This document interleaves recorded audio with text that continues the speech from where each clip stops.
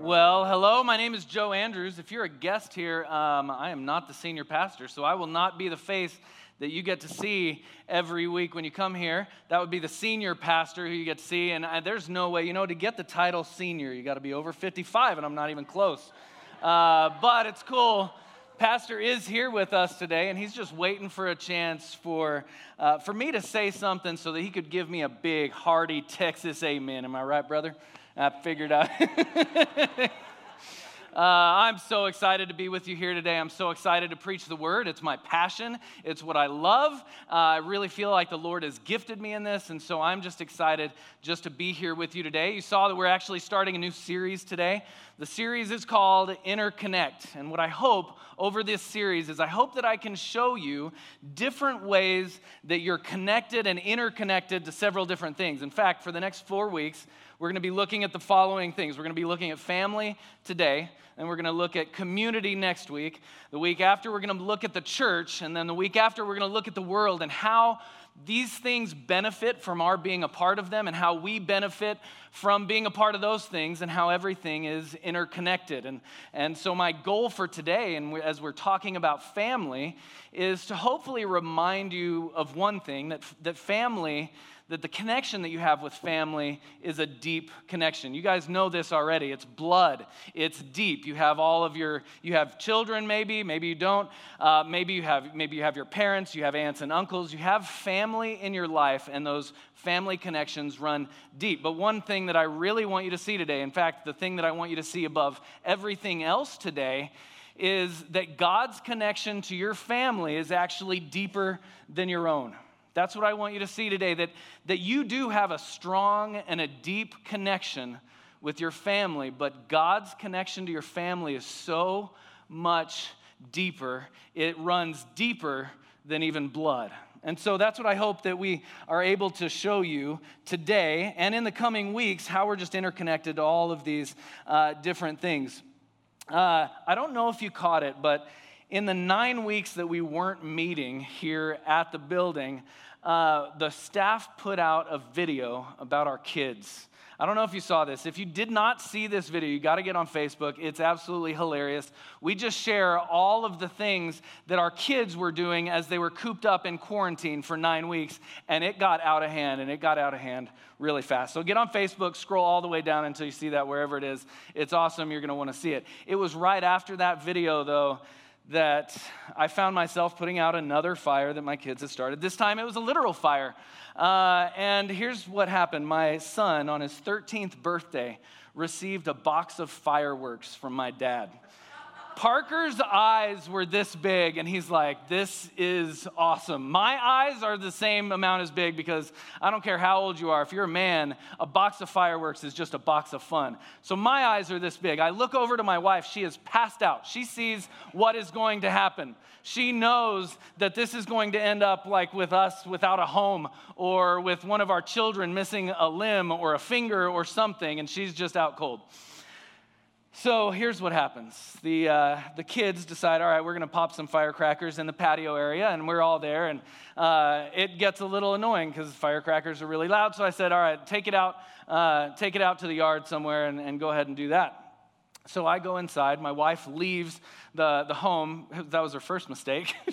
What was she thinking? And here's what happens. Jack and Parker are in the backyard, and their firework of choice is the bottle rocket. The bottle rocket is great. Now, they don't have a bottle. They have a cinder block, and they're putting them in there, and they're just launching them up. They're little tiny bottle rockets, too. You wouldn't have thought that this havoc would come from this little thing. But they shoot one, and the wind catches it, and it blows it behind them. Well, right behind them is our neighbor's trees that hang over into our yard, and they're Afghan trees. I don't know if you know about Afghan trees. If you're ever looking for tinder in the wilderness, look for an Afghan tree, okay? Because that is what catches fire quickly. Okay, so I'm in my house, and I'm just playing Mario Kart on my phone because I'm amazing, and I'm trying to beat more people and get higher scores. And Jack comes in, and he is frantic. He's panting. He's like, okay, Dad.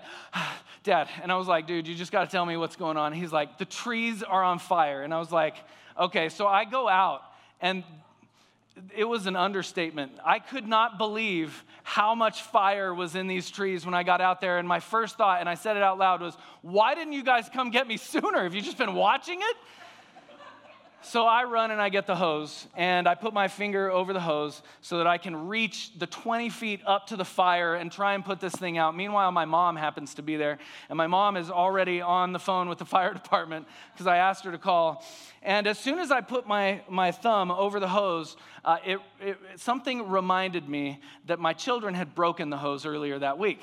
What had happened was they left the water on so long, it just busted a hole right near the end. So I do this, and the hose shoots out this way. I'm like, I got to figure this out because, the neighbor's RV was parked under these trees. I'm telling you, this was going to get out of hand, and it was going to get out of hand quick. So I shove my finger there. Well, that makes everything just spray right in my face. I'm totally drenched. I put my thumb on the end, and I'm able to get the flames out. I tell my mom, go ahead and hang up.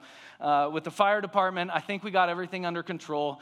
Everything is going to be fine. And it's about that time when my daughter comes up to me, and she has my phone in her hand. And I said, what are you doing? And she's like, well, what do you want me to tell Mom? I was like, I don't want you to tell her anything. Well, she's like, well, don't you want me to tell her that you put it out? And I was like, what do you mean? And she's like, well, when you were doing all that, I texted her that the trees are on fire. And I was like, oh my gosh. Mom doesn't need to know what happens at the house when she's not here. I'll tell her when she returns. It's things like this that make us concerned about our children. Are they going to make it in life? Are they going to be able to get past a certain point in their life? Can they make it on their own, or is just everything going to burn? We're so concerned about our family and our kids especially. We're so concerned whether maybe they're going to get hurt if they play a sport. We're concerned if everything is going to go okay at school. Well, now school's not a thing. So we were concerned about what would happen at school. We're concerned about the friends that they make. We're concerned about so many things. And as Christians, we're even concerned about a little more. We're concerned about our kids' spiritual lives. If you just think about the guys on staff and their parents and what they must have thought as they were growing older. Just think of Barry's parents. Barry has told me that he and his parents didn't think he was getting past 18 years old. The pastor's mother chased him with a knife at some point. He wasn't going to make it far. We worry about our kids, and we worry about them so much because they're so dear to us. And that's really kind of where we're going to come in to the story today. And Jesus tells a parable that's really going to kind of help us put all of this in perspective. The really cool thing about this parable is that Jesus tells this parable 2 times in totally different contexts. In fact, he tells it in Luke 15. Let me tell you the context of Luke 15 when he's telling this parable. He is eating with sinners and tax collectors, and everybody around him thought that was a bad habit, except for the sinners and the tax collectors. And so they start calling him out on it. And Jesus tells the parable that we're going to be looking at today. And he follows it with 2 other parables. One is the lost coin, and one is the lost son, or the prodigal son. You know that. The story that we're going to be looking at today, the parable that we're going to be looking at, is actually the parable of the lost sheep. And Jesus tells that parable in Luke 15, and the whole emphasis is on the fact that he comes and he seeks and saves that which is lost. He came to reach sinners, so of course, he's going to be a God that is going to spend time with those same sinners. Now, we're going to also be in Matthew 18. That's really where we're going to be most of the time today. And here's the context of Matthew 18, all right? If you look in the very first verses of Matthew 18, Jesus is teaching, and somebody asks him, who's the greatest in the kingdom of heaven? And Jesus thinks about it for a second, and I guess he looks around, and he's like, I need a prop. And he finds a kid, and he uses this kid as a prop. So he brings a child on, and this is what Jesus says. Unless you turn and become like one of these children, one of these little ones, you will never enter the kingdom of heaven. Okay? Then he teaches another little teaching about children once again. And this one, he really is just telling people, you don't want to be the cause of one of these little children sinning. You don't want to be the cause, making a child sin or making a child stumble in their faith. It would be better for you to be drowned, is basically what Jesus said. And that brings us to the third teaching on little children. So it's really cool just to think Jesus told the same parable one time in the context of eating with sinners and one time in the context of little children. And so we're going to be looking at that today. Now, I know you were probably hoping if I'm going to teach on family and if I'm going to teach on parenting that I would go to the best exorcism passage in the scriptures, but that is not what I decided to do. We're going with Matthew 18 because it's going to really help us understand some of the deep connections that we have. So right now I want to read this passage to you, and I'll read it on the screen. This is what Jesus says. See that you do not despise one of these little ones. For I tell you that in heaven, their angels always see the face of my Father who is in heaven. What do you think? If a man has 100 sheep and one of them has gone astray, does he not leave the 99 on the mountains and go in search of the one that went astray? And if he finds it, truly I say to you, he rejoices over it more than over the 99 that never went astray. Verse 14, so it is not the will of my Father who is in heaven that one of these little ones should perish. Just a little more context to this story. Jesus is teaching to a crowd like he always did. And the crowd was not only a crowd of parents who were worried about their little ones. In fact, Jesus was talking to a crowd very similar to the crowd that I'm talking to today. We have all types of people in here, but he still wanted to stress the importance of little ones. And this is the very first thing that he says to them. Jesus warns everyone not to despise children. All right, now, just to put things a little more into context, it wasn't that people just hated children back in that day, but children were definitely like second or third class citizens, okay?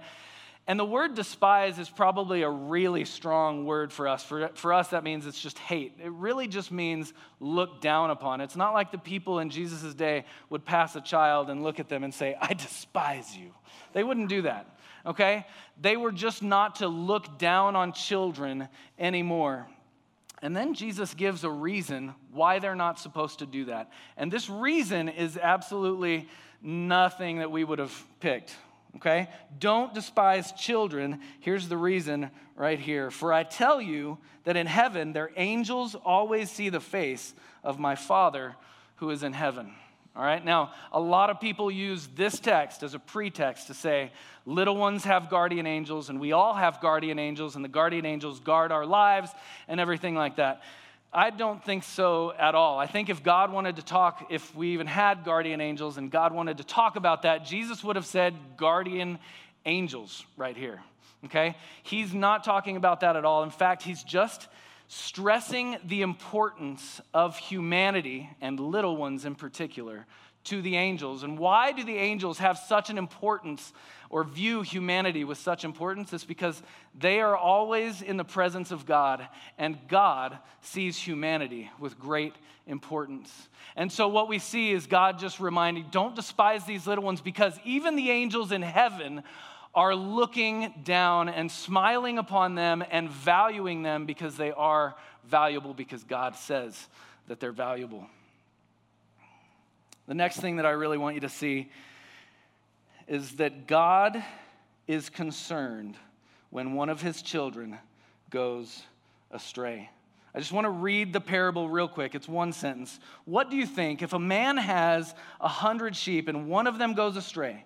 Does he not leave the 99 on the mountains and go in search of the one that went astray? So the shepherd has 100 sheep. They are his sheep. They're no one else's sheep. He is the one who is in charge of them. They are his, and he loves them. Every last one of them is his. Now, at the end of this parable, we learn that the shepherd is to teach us something true about God. And the sheep are actually supposed to teach us something true about little ones and all of God's little ones, all of God's children, you and I, those who have made a decision to follow Christ, okay? And so in this context, we have a shepherd who loves his sheep, and on the other side, we have a God who loves his children, and he loves little ones. Don't forget that Jesus is still using a little one that's probably climbing all over him while he's trying to teach this as an example, okay? Because he wants everybody to understand exactly what he's saying. Now, this sheep, then, he's part of the 100. It's the shepherd's sheep, and the sheep just kind of strays off at some point. And the shepherd is probably looking at his sheep, and he's counting them. He said, okay, 99, where's the last one? So he counts them again, and he realizes one of my sheep is missing. I have to go and search for the sheep. Well, this is a physical being lost, okay? The sheep is actually lost. The shepherd doesn't know its location, can't hear the sheep's voice, can't see the sheep anywhere. So the shepherd is literally going to have to leave and search for it. When we bring this back to God and his children, when God's children stray from him, it's not a location thing. It's not like Joe goes behind the organs and God says, well, I wonder where Joe is. I guess I'm going to need to go search for him because I don't see him. It's not that kind of a thing at all. In fact, this is a spiritual lostness, okay? This is a spiritual distancing from the Lord, okay? It's his sheep that are there that wander away. They're already his, but they wander, all right? So if we're thinking about it, God has all of his children, and some of his children, in this case, one of his children, goes astray and socially distances himself and relationally distances himself from the Lord. And it's a dangerous place for a child of God to be, and being lost is a dangerous place for a sheep to be. And God is going to do whatever he needs to do to make sure that the little one comes back because it's his. Now, the next thing I want you to see is that God goes to great lengths to bring back a child that has wandered away. I have another little story for you, a little family story, since we're talking about family anyway. My daughter has a $15.99 hamster. Its name is Piper, and Piper is the cutest little hamster. London actually goes and gets the hamster before she gets up and watches TV in the morning and brings it to watch TV with her, pets the hamster. The hamster will go to sleep on my daughter, and they're just best of friends. Well, one day, the hamster is not in its cage in the morning, and we come to the realization the hamster is lost somewhere in the house. Now, I don't know if you've lost a hamster in a house, but you don't usually find a lost hamster. They just kind of stay lost, and then like years later, maybe you find a little ball of fluff somewhere, and you might assume that was the hamster. All right, so I like this hamster too, but for a totally different reason, because the $15.99 hamster turned into a $315.99 hamster, and the reason is because the pouch in the hamster's mouth came outside of its mouth, and we had to take it to the vet clinic because my daughter, who's beautiful, looks at me with the saddest eyes that I've ever seen and says, there's something wrong with my hamster. What are we going to do? And I could not say, well, we'll just get another one. I said, I'll think of what to do and think of how to break this to you. And I am the one that ends up caving. I take it to the vet clinic, hamster surgery, $300. All right. So I'm really invested in this hamster. So I really, really want to find the hamster. The love that London has for that hamster drives her to search for that hamster in every nook and cranny in the house, and my investment in the hamster helps me help her. I really do love the hamster. Sometimes London just brings it to me at the end of the day, and she's like, do you want to kiss Piper goodnight? And I was like, no, I don't. But I will if you really need me to. So I've kissed a hamster. I'll just lay that out there right now. All right. So the love that London had to find her hamster is what helped her find the hamster. And listen, it's the same with the shepherd and the sheep. He is driven by love to go and search for that sheep as much as he can. It's the same with God. He searches for the one who has distanced himself spiritually from the Lord. In fact, it's a spiritual searching. We already talked about this, but how does God spiritually search for someone who is trying to distance themselves from the Lord? He will go searching. It's a beautiful passage. The Lord will do anything that he can except force that one to come back. In fact, he will remind that person of Scripture. He will speak to their heart. He will speak to their mind. He will bring people into their life to say, you need to get back to the Lord. He will work through circumstances. He will do anything he can to search the one who is trying to run away for whatever reason. And it's a beautiful thing. Now, in the parable, Jesus says, if the shepherd finds the sheep, which means that's a possibility that the shepherd doesn't find the sheep. Okay, so the shepherd realizes the sheep is gone. He goes and searches, but if he finds it, then he will rejoice. But what if he doesn't? Well, he doesn't find a sheep, and he only has 99 sheep. Now, could this be something similar to have to do with Jesus, with God, and how he works with his children? Absolutely. Because like I just said, God isn't going to force that one who has wandered off to come back. He's going to speak to them. He's going to search for them spiritually. He's going to do everything he can, but in the end, he's not going to force them to come back. Maybe they've hardened their hearts against him and they don't want to, but he is not going to relent. He is going to continue pursuing. He's going to continue seeking the one that is lost. It's a beautiful picture.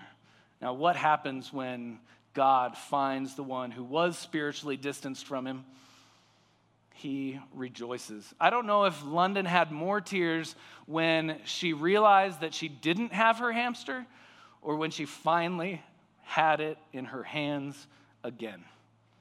She was hysterical, crying, kissing the hamster, more kisses than I've ever given the hamster. And she was so happy to have it back in her hands because what was lost was now found. It's the same with the Lord. He rejoices more over the one that comes back, Jesus says, than of the 99 who never went astray. Isn't that beautiful? Can you just picture God celebrating the fact that one of his children has returned to him after he has searched and searched and searched and done everything that he could except force them to bring them back to his side? So, what does all this have to do with family? Because we're talking about family, we're talking about interconnect and interconnection and connection and things like that. What does this have to do with all of that? Well, I hope that I can kind of sum everything up in a way that helps you love little ones, all right? And also really see the value for this in your family. Here's the first thing that I want you to see as we talk about family. Listen to this. This is something that we probably forget as parents. Your little ones are God's little ones. Your little ones that you care so much about, my 4 that I love with all of my heart, my little ones. One is 13. My little ones are starting to be not so little anymore.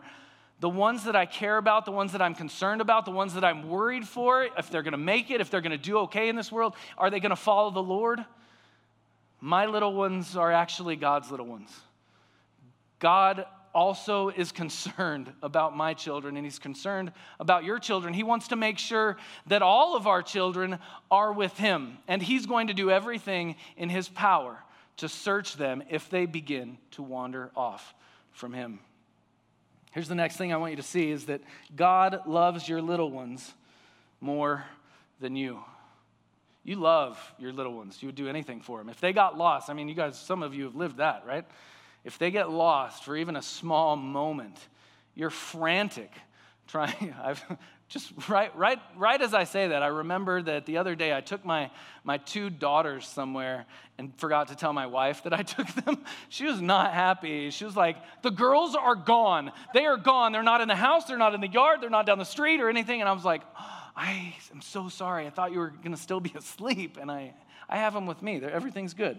But don't we go frantic when something like that happens to our kids because we love them so much? God loves them more than you. You have to know that.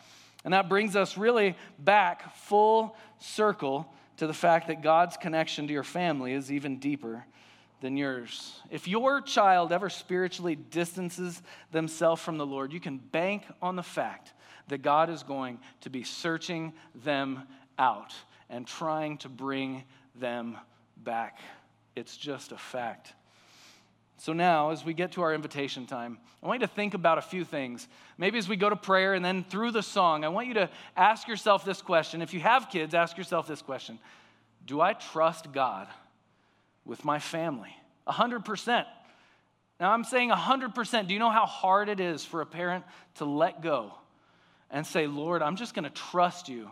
Now, we're going to do everything in our power that we can to get our children to follow the Lord and to love them with all of his heart. But at the end of the day, God is going to be doing more for them. And if they ever spiritually distance themselves from the Lord, God is going to be right there, drawing them back in. Do you trust your family fully to the Lord? One of the really cool things about parables is, or really any story for that matter, is when you read a parable in the scriptures, what you usually do is you put yourself inside the parable somewhere. Now, maybe some of you as parents put yourself in the part where you're kind of the shepherd. You hear the shepherd story. You're not thinking you're God or anything, but you're like, I have my own little sheep, and if anything were to happen to them, I would go and I would search them. Maybe that's where you put yourself in the story today. Maybe some of you put yourself in the other part where there's 99 sheep who didn't stray off. Maybe you just had a solid walk with the Lord for a long time. But I guarantee you that today there's someone in here, or maybe more than one, maybe there's 2 or 3, that right now as you heard that story, you put yourself in the shoes of the sheep that wandered off. He doesn't really have shoes, but he did wander off. You can't really put yourself in the shoes of the sheep. Maybe that's where you placed yourself. Maybe you were the sheep. Maybe you wandered off a long time ago. Maybe you're back now. But I know there's some people here today that would say, I'm the wandering sheep now. Could it be that God is searching, using this message, using all the people here, just to search you, to get you to come back? Is this his way of saying, it's time now? The time for running and distancing yourself and separating yourself from me, it's done. Come back. Look at the kind of God I am. I am the kind of God who will search you, who loves you more than your parents, who's concerned about you more than your parents. I don't know where you placed yourself in that parable today, or how you need to exactly respond to this message. Maybe you just need to come back to the flock. Maybe you're not a part of a church right now. Maybe this is a great place for you to start worshiping the Lord. I'll tell you one thing. There's nobody that gets on this stage that doesn't preach excellent messages and that doesn't do everything they can to honor God in every single thing that they say up here. It's a beautiful church for that one reason alone. I love and respect each man that gets up here and delivers a message. I don't know how you need to respond, but right now we're going to bow our heads in prayer, and we're going to have a time of invitation. If you need to speak with a pastor, you can do that. If you need to give your life to the Lord for the very first time, you can do that as well. Let's go to the Lord in prayer. Dear God,